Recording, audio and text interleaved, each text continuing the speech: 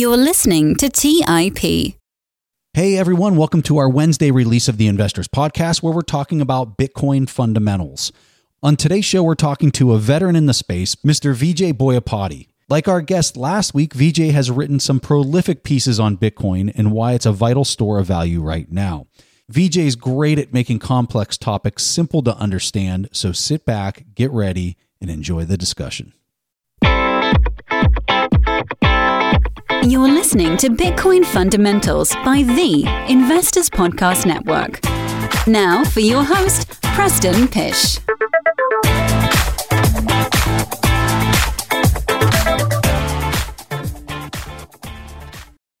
Hey everyone, welcome to the Investors Podcast. I'm Preston Pish, and I'm here with Vijay Boyapati. Vijay, welcome to the show. I'm super pumped to talk to you. I've been following you on Twitter for quite a while. Big fan of your writing, and I know everyone's going to really enjoy this conversation, so thanks for taking time. Well, thanks, Preston. It's really good to be on the show with you, and I've been a fan of yours for a while. I really enjoy your show. Actually, I was introduced to your show by my cousin in Australia. He's a huge fan of yours, and he told me that I need to speak with you, and I'm glad I get the chance. Man, I'm thrilled to have you. I tell your cousin I said hello, and we're the ones that reached out to you, Vijay, so we're excited to have you here. Let's go ahead and dive into this first question. So you've been in the space since 2011. I mean, there's not too many people that can say they've been in the Bitcoin space since that long. So what I want to do, you've seen so much volatility. My God, you've seen a lot of volatility. What is your pro tip for people that are just coming into this? Because there's so many new people coming into this space right now. They're concerned. They don't know what to think. They've watched their investment go 100% in the last 6 months or whatever. What's your advice for people that are just coming in?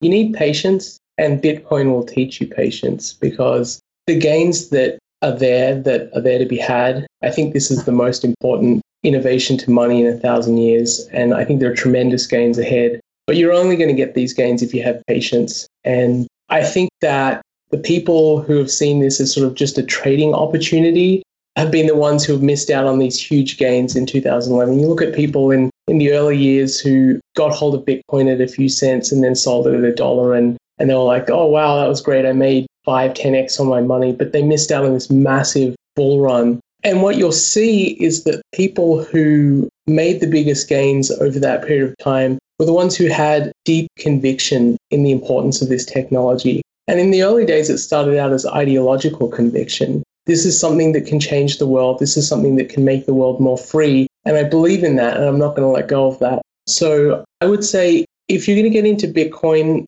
and you believe that you're doing it for financial gains into the future, you really need to have a lot of patience and conviction. So I think that it's so important for a person who doesn't have the conviction. And I've had this conversation with a lot of family members, friends. I tell them, if you don't have a lot of conviction, you really need to manage this emotional roller coaster with your position size and keep it very small up front. What are some of your thoughts on that? Yeah, that's great advice. And there's this famous story about an investor who spoke with a very experienced older investor and said, I've got this position, it's doing really well, but I can't sleep at night. What do I do? And I think the older, wiser investor, as the story goes, was JP Morgan. I'm not sure I remember the exact story, but I think it was JP Morgan. And if that's correct, JP Morgan said, sell down to the sleeping point. Sell down to the point at which you can handle it. If you can only handle 1% of your portfolio in Bitcoin, that's fine. There's nothing wrong with that. I don't think your position should be zero, though. I don't think that makes any sense. In this day, after 10 years and everything we've learned, to have a position of zero in the most important innovation to our financial system, to money in a long, long time. But, 1% could make sense for a lot of people. And again, it depends on your age, your risk tolerance, and various factors like that. If you're feeling sick, if you can't sleep, sell down to where you can sleep. Yeah, I think that's great advice. When a person looks at this space, I think that the immediate reaction is there's just so many coins. Like, I think your typical person is going to log on to CoinMarketCap and just look at all the coins that are there, and they're saying, how do I know Bitcoin versus these 1,000 other coins that are out there? And then they're talking to their friends, and they're one of these 1,000 other coins out there, and there's a lot of noise in the space. So how would you address that for somebody who's just coming in and looking at that situation?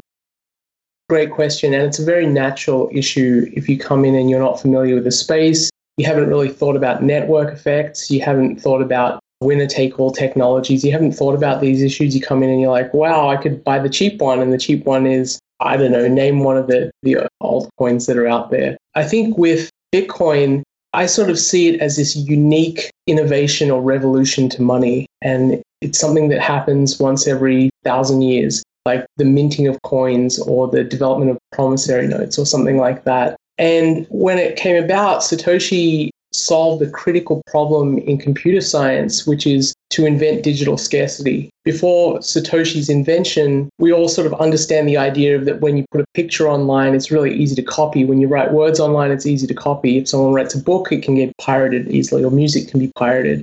But Satoshi figured this out, that you can create something that's scarce and digital, which is a profound, profound innovation. And then other people came along and they said, hey, he solved this problem. I can just copy his solution. But copying doesn't give you the same thing. I think that's a really important idea. All copying does, in my mind, is illustrate what the original is, where the real innovation is. And I think of it kind of like the Mona Lisa. There's tens of thousands of copies of the Mona Lisa, but all of these copies just illustrate that there's only one real Mona Lisa. Or cars, for instance. You can copy a Ferrari and make a cheap facsimile of a Ferrari, but there is only one brand Ferrari. Your cheap facsimile isn't a Ferrari, and people are not going to treat it like a Ferrari. And Bitcoin is the Ferrari of cryptocurrencies. There's only one, and I think this is a winner-take-all market. You don't see that right now because it's going to take time for the market to figure that out. But I think in time, the market will figure it out. And I think it'll figure it out as institutional money comes in. So when you said it's the Ferrari, what attributes make it the Ferrari? I think because Bitcoin is a new form of money, its superiority is not related to its technological attributes. That's one of the big mistakes that people make when they come into the space, is that, hey, there's this new one out there and it has these new bells and whistles. As a monetary good, Bitcoin competes on its monetary attributes, and it competes against other monetary goods like gold and fiat currencies on the attributes that we know make for good money and we've known for thousands of years, since the days of Aristotle. Scarcity, fungibility, portability, verifiability, and Bitcoin excels across all of these attributes. And really, I think the most important of these attributes is scarcity. Is it scarce or is it not scarce? Something that's abundant doesn't make good money. So sand is not good money. For instance, you can find sand at a beach, a super abundant commodity. And this has been known for hundreds of years as well. Good money is always scarce. And really what matters is, can I believe in the scarcity of Bitcoin? This is a new digital good that's being created through the invention of Satoshi Nakamoto. Does the monetary policy of Bitcoin, its finite supply, which we know is at most 21 million Bitcoins, does it have credibility? That is the key aspect that I don't think any other cryptocurrency has, or is even close. They're not even in the same ballpark. I don't think they have any credibility. And would you say that that's the case because of the security that Bitcoin offers relative to all the other altcoins, the decentralization and the security? It's a combination of factors, certainly the decentralization, the balance in which different powers within the Bitcoin ecosystem sort of trade off against each other, and no one really controls Bitcoin. There isn't the same sense that you have in other cryptocurrencies. If we step back, the vast majority of cryptocurrencies could be turned off by one or two people. They are not decentralized at all. They're really no different to someone running a computer on Amazon Web Services that issues tokens. It's kind of decentralization theater. It's not real. I think if you look at the second largest cryptocurrency, Ethereum, its credibility for whether it's decentralized or not has been completely shattered from the beginning. They had a problem with one of the contracts that was issued on Ethereum, which allowed someone to hack the contract and steal hundreds of millions of dollars. And they said, hey, let's just roll this back. Let's make it so this never happened. That's not something you can do in a truly decentralized system. And if you want to aspire to be a monetary good, you really want to aspire to be something like gold. You imagine that if someone stole some gold from a bank, there is no central authority that can say, we're going to wind back that theft and that theft no longer happened. Because if that was the case, you would no longer trust gold as something that if you had it, you really had it. There would be someone else who could take it from you. That's the problem I see with Ethereum. I think it's sort of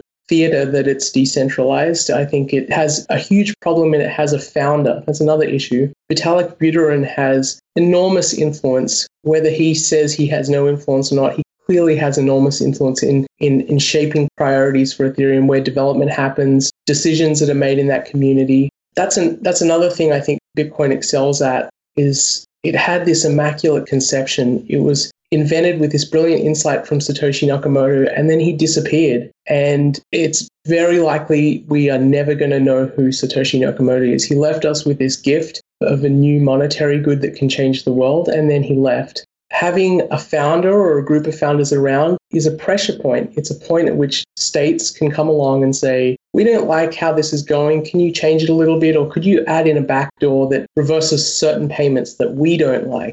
And perhaps in some cases, those kind of illicit payments are bad. But the power that you give a government is a very, very slippery slope. And I think Ethereum's already well down that slippery slope, and there's no way to get back from it.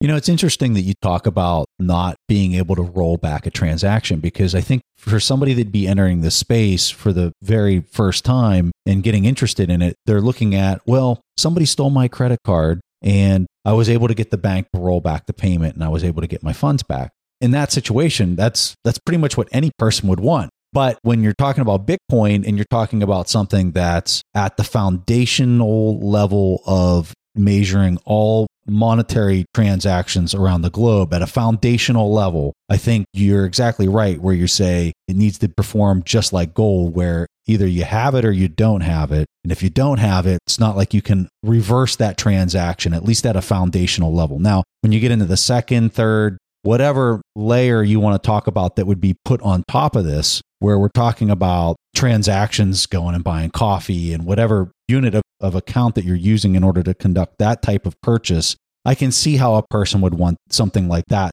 small level purchase to be rolled back. But when you're talking about something like this, and we're talking about billions of dollars that would be exchanged maybe between central banks someday or whatever it might be, it needs to be finalized. It needs to be complete.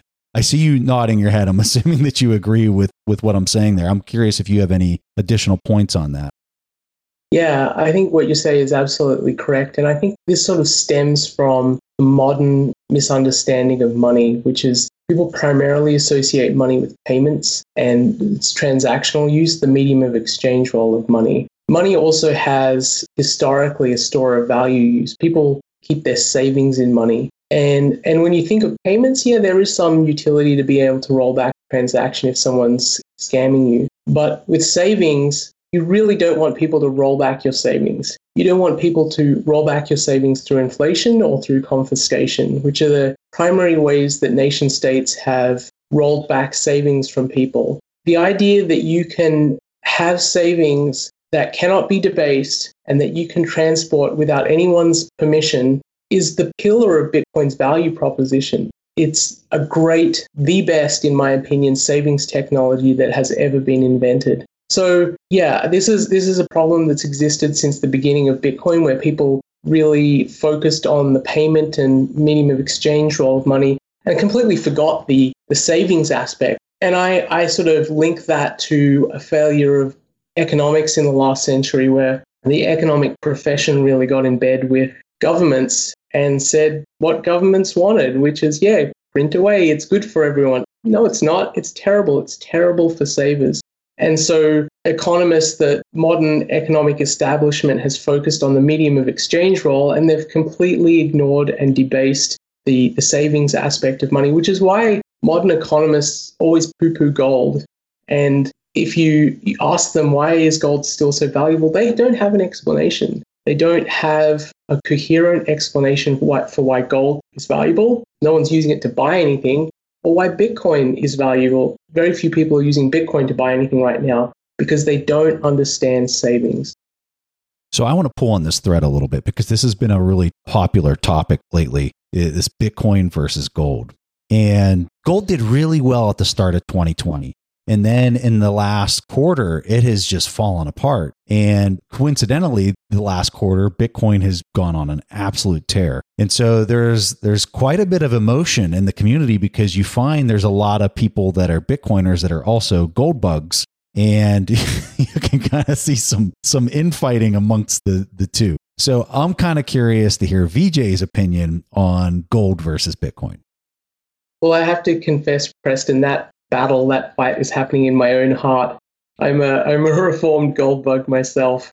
And I do own gold, and it's a really nice thing to hold. And perhaps it's part of my Indian heritage it's in my DNA that I love gold. But I definitely recognize Bitcoin's superiority. And I think one thing that's interesting is that in the family of global financial assets, Bitcoin and gold they're very close cousins. They're both non-sovereign monetary goods that are valued for their monetary properties. And this is something I've written about on Twitter. Despite their similarity, they have very, very different distributions of ownership. You look at the ownership distribution of gold, and I think this is quite ironic. It's central banks that own a very, very large fraction. A large fraction is owned by Indians as jewelry, which is kind of a store of value use of gold, like keeping your savings on your neck or as a bracelet on your hands. And then there is some investment usage, which is dominated by ETFs like GLD, and various other funds which invest in gold. Bitcoin, on the other hand, the ownership distribution skews much younger and much more technologically savvy. And quite a lot of the Bitcoin out there is still owned by relatively few people. I'd say maybe tens of thousands of people own like 30 or 40% of the supply. And those people are computer scientists, cryptographers, people with an ideological affinity for Bitcoin who are libertarians and so forth. And they're all much younger. I'd say the average age is probably in the 30s or something like that. To me, raises a question. As Bitcoin is going through this process of monetization and the total pool of world savings moves into Bitcoin, is this going to affect gold? Are we going to see some of the savings that are in gold drain out and drain into Bitcoin? And especially in this next coming bull market, as Bitcoin really gets into geopolitical significance in size, which to me is beyond $1 trillion in market cap. And I think that gold's core source of demand from central banks and from people who use it as a store of wealth and jewelry in various parts of the world is not going to move into Bitcoin in this cycle. I think the other third major source of demand, family offices and rich individuals and so forth, I think you will see some movement from them. So some of the savings will move from family offices, for instance, into Bitcoin out of gold because they see Bitcoin is a much better asymmetric bet. But the core foundation of gold's demand, I don't think will change for, I think, quite a while. It may be subsequent cycles once it really is established that Bitcoin is here to stay permanently. In my mind, that's something that takes a couple of decades. Sorry to go on a little tangent here, but if you think of the internet, after the internet had been used for about 10 years, which was the early 2000s, by my reckoning, people were like, okay, this is cool, this might be important, but they didn't really understand in the early 2000s how profoundly important it was going to be. But take another decade and go into 2010, 11, 12, I think it's obvious the internet was transforming the world. And I sort of see the same thing for Bitcoin. It's a decade old. People are starting to get an inkling, hey, this is kind of important. It might change the financial system. We don't really understand how, but it's important. Give it another decade. If this thing is still around, and I strongly believe it will be, people are going to think this is a permanent institution of the modern world. That's when you get the massive flows of savings moving into it, nation states and sovereign wealth funds and things like that. That's when you're going to see movement from the big boys. Let's take a quick break and hear from today's sponsors. The national sales event is on at your Toyota dealer, making now the perfect time to get a great deal on a dependable new SUV like an adventure-ready RAV4. Available with all-wheel drive, your new RAV4 is built for performance on any terrain, from the road to the trails. And with plenty of passenger and cargo space, plus available tech like wireless charging, you and your entire crew can stay connected. Or check out a stylish and comfortable Highlander with 3 spacious rows of seating for up to 8 passengers. And with available features like panoramic moonroof, you can sit back and enjoy the wide open views with your whole family. Plus, both RAV4s and Highlanders are available in hybrid models. So no matter your style, you can drive efficiently and save on gas. So visit your local Toyota dealer and check out amazing national sales event deals on RAVs, Highlanders, and more when you visit buyatoyota.com. That's buyatoyota.com. Toyota, let's go places. Hey guys, do you ever wonder how investors like Peter Thiel have Roth IRAs worth billions? Many do more than just save a portion of their income, invest it in the stock market, and cross their fingers and hope it grows enough to retire on.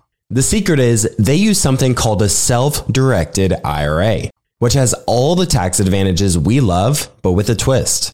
Instead of being stuck with stocks, bonds, and cookie-cutter options, a self-directed IRA with New Direction Trust Company allows you to invest your retirement savings in what you know and what you're passionate about. From real estate to startups to gold and silver, there are nearly unlimited investment options. You could even finance and set the terms of a loan.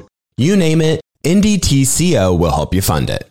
We're not saying you'll be the next Peter Thiel, but we're not saying that either. Because his secrets are now your secrets. Check out New Direction Trust Company and self-directed IRAs today at ndtco.com and unlock the potential of your retirement savings. That's ndtco.com. The dream of owning a vacation home can be daunting. From finding the best guests, to the maintenance, to organizing the cleaners after every guest stay. With Vacasa, they make that dream into a reality. As a full-service vacation home management company with vacation homes in key destinations across the U.S., they know how to make owning a vacation home easy and profitable. On top of proactive property maintenance visits by professional local teams, a data-driven booking platform, and around-the-clock support, homeowners earn on average 20% or more revenue from their vacation homes. Vacasa makes vacation home ownership easy. If you're looking to make more from your vacation home by doing less, partner with Vacasa at vacasa.com. That's vacasa.com to get started on your dream of owning a vacation home. All right, back to the show. You know, last week on Squawk Box, they had, I don't remember the gentleman's name, but I know he was the CIO for fixed income at BlackRock. $7 trillion assets under management organization, which is a number that's so big, it's unfathomable for the most part for a organization, a centralized organization to have so much capital under management. And his comment on Squawk Box was, yeah, this is a thing that could replace gold in your portfolio. I'm kind of curious if you think that maybe this is happening faster, and will that narrative that we're already seeing playing, we haven't even hit a new all-time high yet, and you're already seeing people of that level, they're having these conversations on Squawk Box. And I mean, it's the last 2 weeks, these conversations have been happening just prevalent on every single hour of programming. So I'm kind of curious, do you think that the news cycle could blow this into a level that maybe we're not even expecting, or that's way more bullish than we're expecting? Yes, and I'm honestly personally surprised that it's happening as quickly as it is. I thought this cycle might take longer to play out, but I'm getting inbound requests from funds managing money to speak to their senior partners to give them an explanation of Bitcoin because there's internal interest. I thought that this cycle might take a couple more years. You know, there are models out there which say we're moving exactly according to schedule. I've always been cautious about those kind of things because I am extremely bullish about Bitcoin in the long term. I sort of look at a time horizon for what's the world going to look like for my posterity and my kids, my grandkids. Over that kind of time horizon, I'm very, very bullish. But I don't make strong predictions in the short term because I honestly don't know. But I am surprised how quickly things are moving and how quickly large and influential investors are getting interested, even before we make a new all-time high, as you say, which I think is critical because we've seen these cycles play out before. They eerily look like a fractal pattern of increasing magnitude. So we've seen this exact pattern happen in 2011 to 2013 and from 2016 to the end of 2017, this exact pattern. You can almost superimpose them and they look very, very eerily similar. So the point I'm trying to make is I don't believe the real frenzy of interest begins until we make an all-time high, because when we do make new all-time high, that's when the media gets interested. And that's when everyone starts to talk about it. And people at these major funds are like, well, I might look bad if I'm the last one on this ship. So maybe I should start looking into this thing. And that's really accelerated by media interest, because you don't want to be the fool who didn't get your fund invested in Bitcoin when all your buddies are making 30 or 40% in a year and your returns are like the S&P, which is like maybe 5%. Maybe it's a bad year and it's negative 5%. So I was having a conversation with Raoul Pal, and he made that exact point that you just said, which is now you got all these fund managers that are green lighted to put this in their portfolio, because you have the Paul Tudor Jones, you now have Stan Druckenmiller saying that they've got positions in it, amongst others. Ray Dalio as well. He's got a position, but I think there's a critical turning point you can see in him, that he's curious. And that's a very important point when someone goes from being skeptical to curious. And you are seeing that in a lot of prominent fund managers. And so all the fund managers that would be classified underneath of all these literally celebrity level fund managers, you're going to start to look a little silly if you don't have some of this in your portfolio. So then it starts compounding on itself that everyone has to have, a 1% exposure or whatever the case might be. The talking narrative that runs around Wall Street that we all know runs prevalent. It's some interesting stuff. I'm kind of curious about your framework for valuation. Talk to us through how you think through that.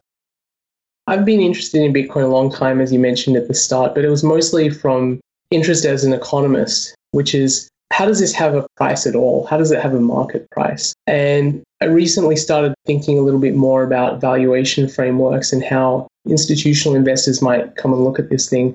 And I wanted to think about what are the valuation frameworks that are out there, and be kind of agnostic to which one's correct, just descriptively say what they are. And I came up with 4 main valuation frameworks that I've observed over the last 9 or 10 years looking at Bitcoin. The first one is the most obvious one that everyone comes up with, which is, this is a tulip mania. This is a crazy bubble. It has no value, it has no comparative advantage to any monetary good that exists or to the current financial system. And if you were to believe this valuation framework, you'd assign a long-term target of 0 to Bitcoin. That's kind of the Peter Schiff, Paul Krugman, Nouriel Roubini valuation framework. They've never been able to detach themselves from that initial skepticism, turning into curiosity, as it does for people who are a little more open-minded. The second valuation framework is that, hey, yeah, this is cool. This is a new technology. We haven't seen anything like this, but it really has limited interest. It's for people who are ideologically minded, like libertarians, or people who are very technologically savvy. They want to have some savings in a digital good, but it's not for the average person. There are still a lot of savings held by those kind of people. Like, you look at Silicon Valley, there's a tremendous amount of savings in Silicon Valley. If you were to believe this valuation framework, you'd also believe that Bitcoin is going to be inherently volatile, because it's still a small base of users, and as funds flow in and out, it's going to go up and down in price quite a lot. If you believe this valuation framework, I think you would assign a price target to Bitcoin of somewhere between 10,000 and 100,000. It's interesting, but it's never going to be geopolitically significant. The third valuation framework is that this is a direct competitor to gold. It is doing the same thing that gold does, but in a much, much better way. And the market is eventually going to recognize that the monetary properties that make gold good for savings, make Bitcoin great for savings. And if you believe this valuation framework and you look at the market capitalization of gold, then you would probably assign a price target on Bitcoin somewhere between 300,000, which is kind of comparable, a bit lower than gold, to about 1 million, which is, okay, this is gold, but it's kind of better than gold. And the final valuation framework, I think, is that this is going to be the world's reserve currency eventually. And it's going to take the role that gold had in the 19th century, which is, it is the dominant means of savings used by nation states around the world and large savers around the world. It's the final means of settlement between banks, large banks and financial institutions around the world. And everyone will price everything in Bitcoin. You'll go to the local grocery store and the loaf of bread will be 100 Satoshis. If you were to believe this valuation framework, you would assign a price target to Bitcoin somewhere, I think, between 10 million and more than that, up to maybe 100 million. Because if it becomes the world's reserve currency, I think it's going to drain monetary premiums out of all other goods that are being used as a store of value. I'll give you one example. You think about real estate in Vancouver, BC, in Canada, there are a lot of people in China who have some level of concern about their government and they want to have savings outside of China. And so they buy houses in Vancouver. It's a place which is kind of welcoming to Chinese capital. And you have all these houses in Vancouver which are empty, being used as a store of value. If you have something like Bitcoin, serves this role and is far superior to owning a house in Vancouver because you can go anywhere on earth with all your money in your head. You just need to remember your seed words. That's going to drain the monetary premium out of things like real estate in Vancouver. It's going to drain it out of rare art. You're not going to use rare art as your store of value unless you really value it for the artistic purpose. For the store of value role, that premium is going to be drained out. And there are a lot of different goods like that which have a store of value premium, and they're all going to be drained into Bitcoin. So its price level could get really, really high if you believe that framework. I think we're currently somewhere, the dominant narrative is somewhere between 2 and 3. I think probably the dominant narrative is 2, but it's moving towards 3. That is, okay, this could potentially disrupt gold. It's not just a technology limited to people who are interested in Silicon Valley. This looks like it's going to disrupt gold. So I think we're in a kind of transition period, and Bitcoin's market capitalization is a reflection of how that transition is happening, how quickly that transition is happening. Earlier, you were talking about fractals, and you were talking about the price looking like a near comparison of a fractal from years previous. What do you think is driving that, and what are some more thoughts that you have on that idea? I think it's one of the most interesting things I've seen as an economist. As an Austrian economist, we sort of believe that price levels are determined by human action and there's no inherent statistical pattern. Everything could change based on how people act and react in the current moment. But what we see here is it looks like it's part of the social dynamic of monetization, that it happens in this kind of S-curve in a way where you have these early people who come in and who have conviction that this is important, and the price starts moving up slowly, and then people get interested in it just because the price is moving up. And then eventually you get this feeding frenzy and crescendo where the price explodes. And then you have the last person in who gets in just because they're trying to make a quick profit. And you run out of those people in a given cycle and it crashes. And then it happens again. And the thing I find most fascinating is if you look at a chart of gold from early 1980 up to 2010, it has the exact same pattern as Bitcoin in any one of its hype cycles. So to me, this is an inherent part of the social dynamic of monetization. And it's interesting also because people criticize Bitcoin for being volatile and having these like booms and busts, but you can't go from something being worth zero to being a global reserve asset in a straight line. It's just not possible. And it's interesting as an economist and a student of monetary theory to look at this and say, hey, this happens in a pretty regular way. We never would have known this because we've never seen a good being monetized in real time. Gold was monetized over millennia. It took thousands of years. But this is the first time in history we get to observe this in real time. And we're learning something. We are learning that monetization happens in a particular way. So do you buy into the idea that the 4-year halving event is the thing that's driving the initial price surge because there's less coins on the market? Absolutely. I absolutely do. I think that is the most important, if not the only factor that's involved here, which is that when you get a halving, that the supply of coins that come to market, the miners are the ones who are the natural sellers of Bitcoin. They have to sell it because they're marginal producers and they have electricity costs and they have to pay for those electricity costs. When they get Bitcoin, they have to sell it. And when you get to the halving, their selling power is halved, but the demand stays about constant and the supply of Bitcoins that come onto the market is slowly siphoned off. The number of tradable Bitcoins is siphoned off in the hands of people who have strong conviction. And once that supply of tradable Bitcoins is siphoned off, the price can only explode higher. And I think that's what's happening right now. You're having accumulation of the tradable Bitcoins, really dropping the supply a lot. I think below 20,000, there's no more than a few tens of thousands of Bitcoins available to be bought. So if you think about Michael Saylor picking up 38,000 Bitcoins, I don't think any of the big buyers who are the sharks who are in the water have a chance to pick up anywhere near that without massive slippage in the market, which is pushing the price much higher. The window of opportunity to accumulate has essentially gone, and we are now getting close to the parabolic phase of the bull market, where when you make a big purchase of Bitcoin, you're going to dramatically move the price up. So recently we've seen an enormous amount of Bitcoins being pulled off exchanges. And what's so ironic about this is if you go back to the 2017 bull market when it ran up to 20,000, this recent one, I would classify it as not being as aggressive as the 2017 because we really kind of came from 1,000 up to 20,000. But back then, you still saw a ton of Bitcoin sitting on exchanges as if people were like, okay, I'm going to potentially sell this. I might keep holding it. I haven't really decided what I'm going to do, but I want to have the flexibility to do it quickly for whatever reason or whatever I come up with, how I want to respond. Right now, you have the exact opposite happening. You have people, it just ran up to 20,000. People are pulling their coins off the exchange like crazy. What's the difference? What's happening?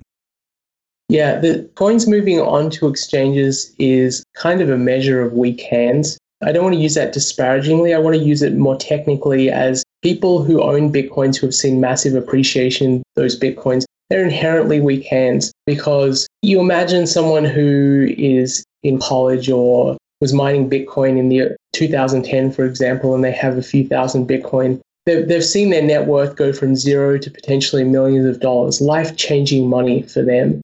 And it's very, very hard to resist the temptation of selling and improving their lifestyle.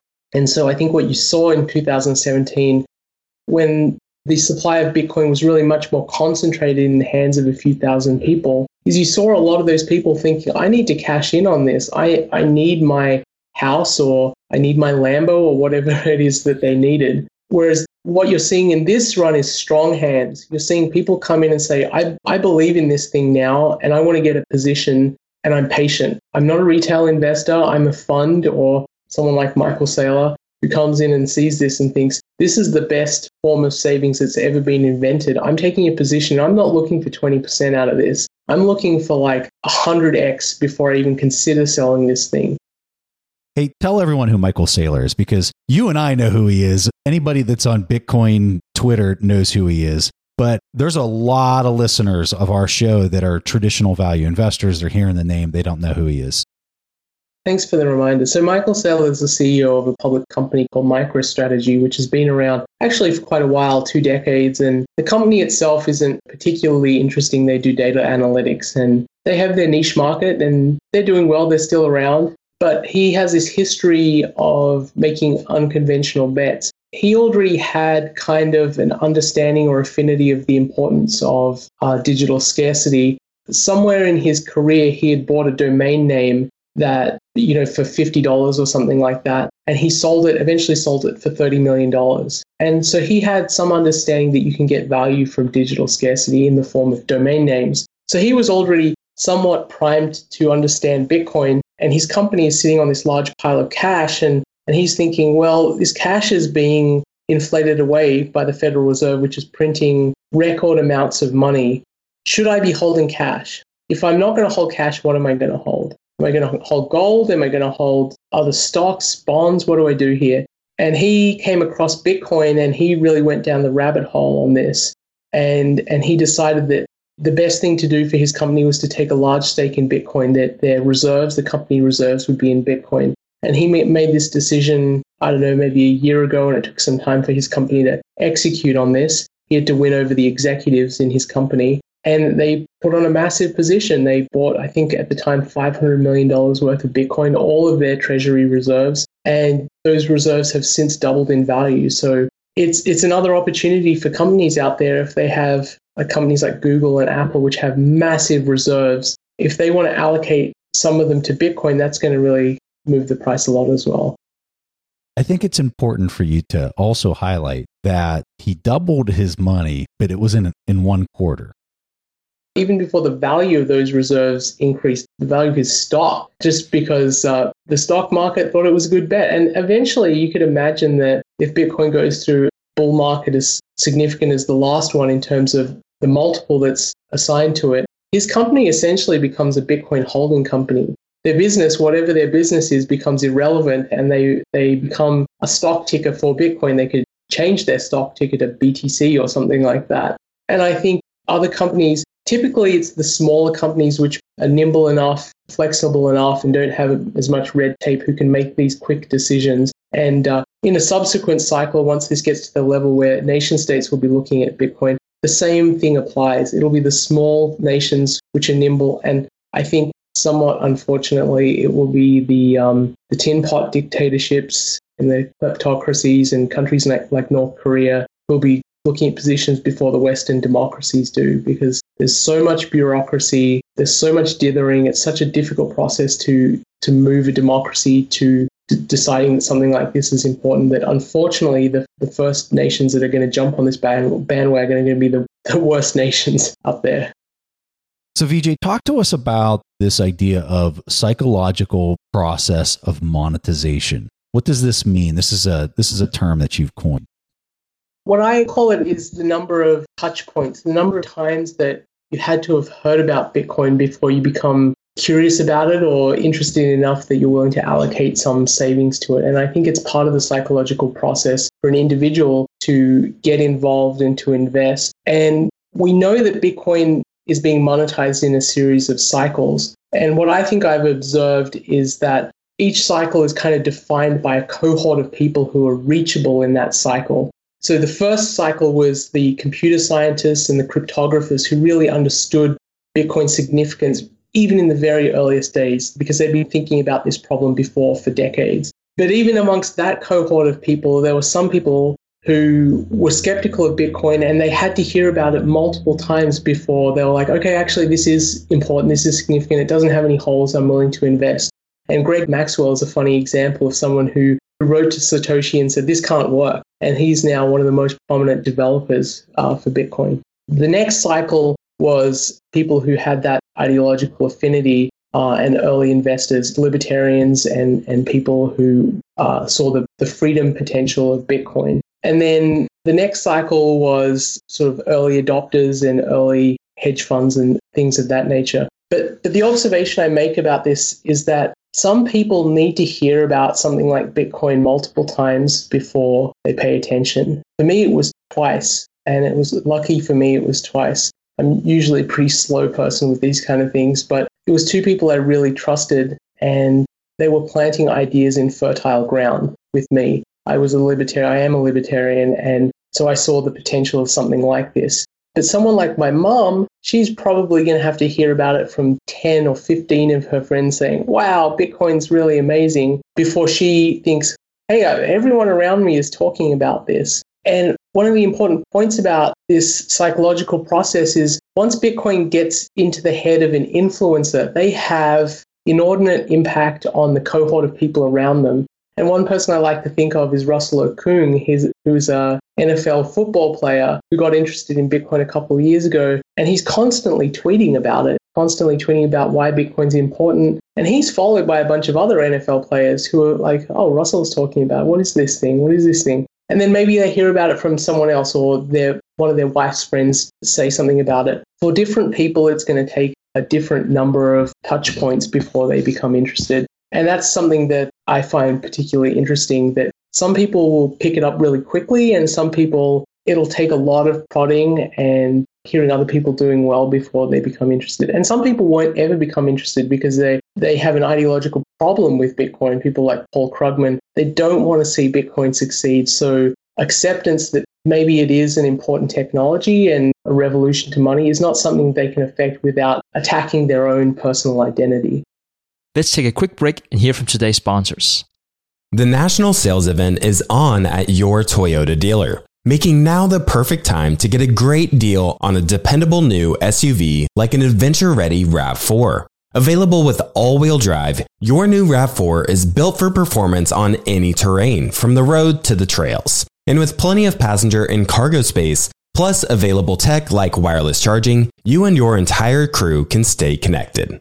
Or check out a stylish and comfortable Highlander with 3 spacious rows of seating for up to 8 passengers. And with available features like panoramic moonroof, you can sit back and enjoy the wide open views with your whole family. Plus, both RAV4s and Highlanders are available in hybrid models. So no matter your style, you can drive efficiently and save on gas. So visit your local Toyota dealer and check out amazing national sales event deals on RAVs, Highlanders, and more when you visit buyatoyota.com. That's buyatoyota.com. Toyota, let's go places. As a person with a very deep voice, I'm hired all the time for advertising campaigns. But a deep voice doesn't sell B2B, and advertising on the wrong platform doesn't sell B2B either. That's why if you're a B2B marketer, you should use LinkedIn ads. LinkedIn has the targeting capabilities to help you reach the world's largest professional audience. That's right, over 70 million decision makers all in one place. All the big wigs, then medium wigs, also small wigs who are on the path to becoming big wigs.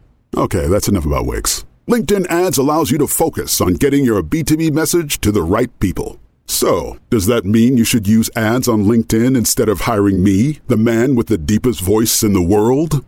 Yes. Yes, it does. Get started today and see why LinkedIn is the place to be to be. We'll even give you a $100 credit on your next campaign. Go to linkedin.com/results to claim your credit. That's linkedin.com/results. Terms and conditions apply. As many of you know, I love studying businesses and networking with business owners. The more I've studied businesses, the more I've realized that starting and scaling your business is easier than ever because of companies like Shopify. Did you know that Shopify powers 10% of all e-commerce in the US? Shopify is the global force behind Allbirds, Rothy's, and Brooklinen, and millions of other entrepreneurs of every size across 175 countries. Shopify is the global commerce platform that helps you sell at every stage of your business, from their all-in-one e-commerce platform to their in-person POS system. Wherever and whatever you're selling, Shopify's got you covered. Shopify even helps you turn browsers into buyers with the internet's best converting checkout, up to 36% better compared to other leading commerce platforms. What I personally love about Shopify is that it's the turnkey solution to kickstart and grow your business, and they are totally committed to giving you the necessary tools to succeed as a business owner. Plus, they have an award-winning customer support team there to help you every step of the way. Because businesses that grow, grow with Shopify. Sign up for a $1 per month trial period at shopify.com/WSB. That's all lowercase. Go to shopify.com/WSB now to grow your business no matter what stage you're in. That's shopify.com/WSB. All right, back to the show. Talk to us about your opinions on trading, because I think you have some really valuable thoughts on this. I really am concerned about people who start trading altcoins. And I worked at a company in the 2016-17 bull market. And I saw it was a company with a very young average employee age. And I saw a lot of people get interested in Bitcoin and then start chasing returns in altcoins. And I had seen this before and seen people lose all of their money trading altcoins. People didn't listen to me. And, it was really sad. I don't like seeing people get hurt coming into this space and seeing what I think is the greatest innovation to money and then losing all of their money because they get sidetracked down this dangerous dark path. I think when you think about trading altcoins, the thing that's most important to understand is that there is an opportunity cost to trading in them versus just holding Bitcoin. And if you're going to trade one of these altcoins, ultimately most people who are trading them take their profits and hold them in Bitcoin. The problem with doing that is when you trade an altcoin successfully and you make profit, that profit is taxable. So you're already losing, if you're successful, 30 or 40% of your gains. And then if you adjust it for risk, the risk of these altcoins is much, much higher. It's very, very hard to profitably trade. Factoring in taxes and adjusting for risk, it's very hard to outperform Bitcoin. And my rule of thumb is if you're trading altcoins, you really need to think about it as I have to be doing 10x, 5 to 10x better than Bitcoin for this to be worth it. Because this is much riskier, and when I take my profits, I'm going to lose a big chunk of them to taxes. And I think probably of the people who are trading altcoins, a minuscule minority are actually doing that, making 5 to 10x. Some of them may be making, say, 50% more than Bitcoin, jumping in and out of positions. That 50% then drops to 20% more than Bitcoin, Then you think about it, you're trading these crazy volatile coins that may disappear and you're making 20% more than Bitcoin. That is absolutely insane. You should not be doing that. I always tell people that, tell me who the buyer is on the other end, or tell me who the seller is that's going to give you the drop that you're going to then rebuy back in. And of course, there's no way that you can tell me who that is, and you can't tell me how much money they've got too. So when people on this most recent run, particularly Bitcoin, it was running up, and I had a couple people reach out to me and they say, I think I'm going to sell right here. I'm going to buy back in after it drops 10 or 20%. And I'm just like, well, who's this seller that's going to make the price move down by 10% that you just know is going to be there? And of course, it's just total silence, right? And maybe there's a buyer that's going to step in tomorrow and bid the price 7% or whatever it is. And without knowing that or having an appreciation for it, that's how the big moves kind of take place, is you have a whale or a group of, people with very large amounts of capital moving that. How in the world can you predict something like that? It just blows my mind for people to think that they can trade that, or that they think they're seeing some kind of pattern that, I don't know. It just doesn't make any type of sense to me. And especially after you account for the capital gains tax that frictional barrier that's there, I just can't wrap my head around that thinking. I think that's a really great point. And it reminds me of a very famous book in Wall Street called Reminiscences of a Stock Operator, where there's a famous old investor called old Mr. Partridge in the early 20th century. And he gets a tip from someone who really loves giving and taking tips that a particular stock is going to drop. And old Mr. Partridge thanks him for the tip and smiles and goes on his way. The next time the person said, it dropped. Did you sell and buy back your position? He said, absolutely not. And he said, why? I gave you a tip and it worked. And he said, I would have lost my position, and I need my position when it's a bull market. That is what it comes down to. You're trading in and out. You're losing a position in something that is going to give you tremendous gains. Warren Buffett did not make his billions from trading in and out of the stocks. He saw something was valuable. He got a position in it and he held it for a very, very long time. And the world's most wealthy people all make their money that way. They hold on to something for a very, very long time that becomes massively valuable. Talk to us about PayPal not allowing self-custody of Bitcoin, and how does this not lead into a rehypothecation nightmare similar to gold?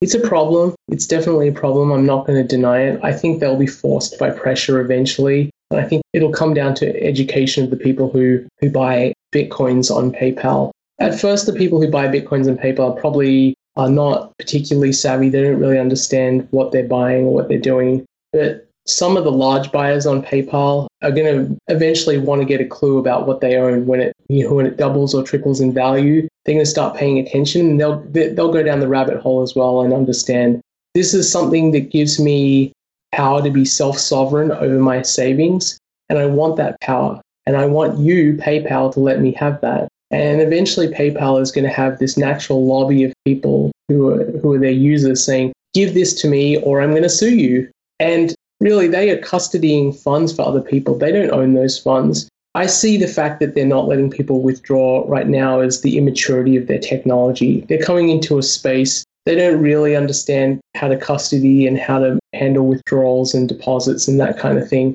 So they're taking the most conservative approach, which is fine for them. But in the long term, they are going to need to serve their customers' interests, or their customers are going to move elsewhere.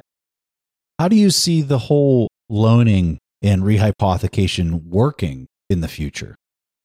I don't have quite as much of a problem, I think, as other people in the space about that. I think it's much harder to run a fractional system on Bitcoin because it's much easier to reclaim your Bitcoin or ask for a withdrawal. So bank runs, when they happen, will happen much more quickly. I think if you look at the 19th century, part of what allowed banks to get away with this is it takes some time. Like, you have to figure out the bank may not have the gold. You have to run down to the bank. We live in a digital world, and if you're running a fractional reserve and if there's any hint that you're doing something dodgy, those funds are coming out immediately. Your credibility is shot within an hour. And I think that's going to keep the fractionalizing well in check. So I'm not really concerned about it. I think there's always going to be this pressure of people wanting to take their coins off exchanges and out of these services to self-custody, which is going to keep this in check. I'm willing to say that I could be wrong about this, but it's not something I'm concerned about yet. Do you think it's something that could evolve into a company having to show some type of public proof of how much has been rehypothecated? Do you think that becomes like an industry standard? Yeah, absolutely. I think the standards that are going to be applied to financial institutions when they're built on honest money is going to be much, much higher than it is now. So here's a question that we got from Twitter. Somebody asked, how do we defend against Bitcoin being required in FBAR? Tell people what FBAR is and what they're getting at here with the question. FBAR is a US regulation that if you have a financial account outside of the US and you have any more than $10,000 in any number of financial accounts outside of the US, then you have to disclose all of your accounts, your account number, the address of the account, the bank name. All of this gets very, very intrusive, and it's particularly scary, especially for anyone who has sort of dual nationalities. They're not doing anything wrong, but they have like a bank account. I'm Australian. I have a bank account in Australia. I'm not doing anything wrong. I'm also an American. It's very intrusive. And it is a concern that this is a path that governments are going to go down, which is requiring people to disclose their holdings. This I see as one potential sort of small-scale nation-state attack. The larger-scale ones are just outright banning Bitcoin and saying, we need to shut this down, it's bad for the nation. A small-scale one would be to get people to disclose their private information about their savings. To me, this question comes down to there's a race, and the race is whether Bitcoin gets a large enough group of a motivated lobby of people who are willing to defend it and to lobby for it before nation states see it as a threat and start attacking it. And the example I like to use is Uber, which is Uber kind of goes into marketplaces and disrupts them, and it's almost immediately attacked by an entrenched interest, which is the taxi lobby. But because of Uber's speed, it goes in and it has drivers and it has users who become a natural lobby for it. And Bitcoin has the same thing. It's the people who have savings in Bitcoin who are a natural lobby. And what you need in the Western democracies is you need a large enough pool of savings distributed among the population for the population to be a strong enough lobby to prevent the state attacking Bitcoin. And that's an open question whether this race will go one way or the other. I am hopeful and optimistic that Bitcoin is going to spread faster than the enemies of Bitcoin will have to recognize that it's a threat. There is a slight inkling already that Bitcoin could be a threat to the status quo and to the central banking system. There was an article in the Wall Street Journal a couple of years ago which said the real threat here is not that Bitcoin crashes, but that it actually keeps going up because then central banks lose control of monetary policy. And I was like, that's right on. That's a good thing. But it was that recognition that, yeah, if Bitcoin does become a dominant means of savings, it really restricts central banks' ability to inflate. Because what they're inflating is the pool of savings in a country. And if that pool of savings flees to Bitcoin, they don't have control of monetary policy anymore. So this is a good point for us to get into this. So talk to us about the risks that you see for Bitcoin right now. So in the beginning, I think the first and most important risk was protocol risk, which is this is a new technology, a new monetary good that's built on cryptography. Is the computer science that it's based on even sound? And that was an open question, honestly, for the first 3 or 4 years of Bitcoin's existence. And people were banging on it, trying to hack the network. There's never been a successful hack of Bitcoin, any meaningful hack. So it's by now, I think there's pretty much near unanimity amongst cryptographers that this is sound cryptography and it's not going to get broken. Another risk is competition, which is other cryptocurrencies, and we've covered that already and why I think that's not something that concerns me. One of the big risks that we haven't really talked about happened in 2017, which is what is the dominant narrative for what Bitcoin is? And in the early days, people were sort of confused. Is this a payment technology or is it a savings technology? And there was kind of a schism in the community about what it was. And the network split in two. One split was Bitcoin and another one was something called Bitcoin Cash, where a group of people who were involved in Bitcoin said, no, we think this is better as a payment technology. It's sort of a decentralized PayPal versus what Bitcoin is now, which is digital gold.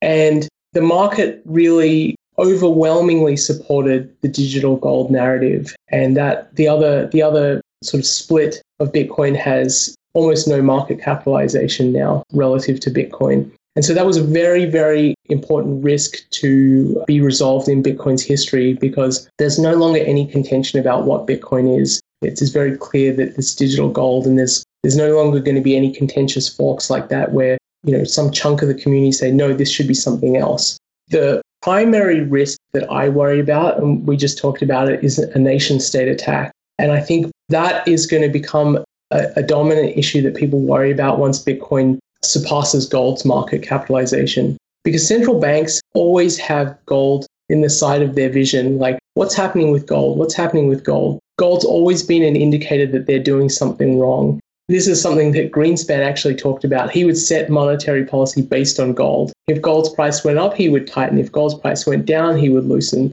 Or maybe it's vice versa. I'm not sure.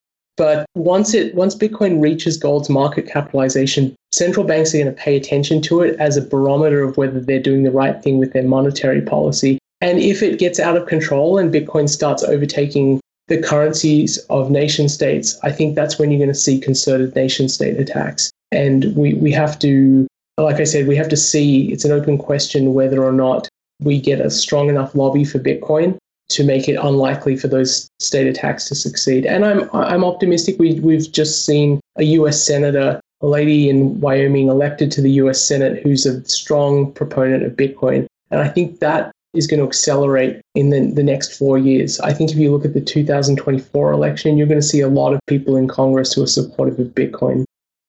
Especially when you think about how their future funding for their next election is paid for. Absolutely. When you have a million people in the US who have seen tremendous gains in their Bitcoin in your constituency saying, don't attack this, you're hurting my pocketbook if you attack this, it's gonna have a big impact on the message that the people who get elected to Congress bring to Congress. Who are a few people that you closely follow on Twitter? Like if they deleted their handle, you'd be very upset.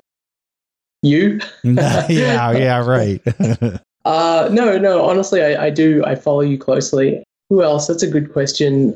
I have a lot of respect for Saifedean. His book, I think, is great, The Bitcoin Standard. Some of the developers out there, I think, are fantastic. I follow them just because I'm technically interested in Bitcoin. So Peter Woolley, I don't know if I pronounced that correctly off the top of my head. Adam Back, some of the people who were early on. Nick Szabo, I think I'd be very upset. I think he has incredibly deep insights about money and about blockchains. And the article I wrote, The Bullish Case for Bitcoin, was in part inspired by his own writing on money.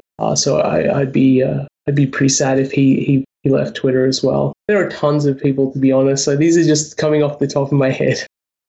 That's great. All right, give people a handoff, Vijay, where they can learn more about you. I'm sure after listening to this, they're going to want to be able to see your posts and just kind of see your writing and all sorts of things. So give them a handoff.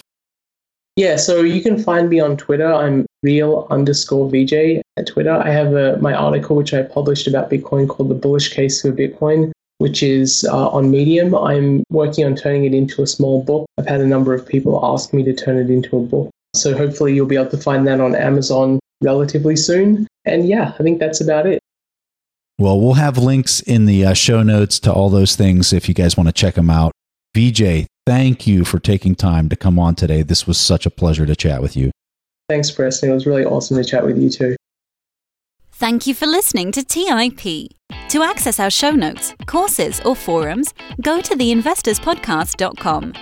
This show is for entertainment purposes only. Before making any decisions, consult a professional. This show is copyrighted by the Investors Podcast Network. Written permissions must be granted before syndication or rebroadcasting.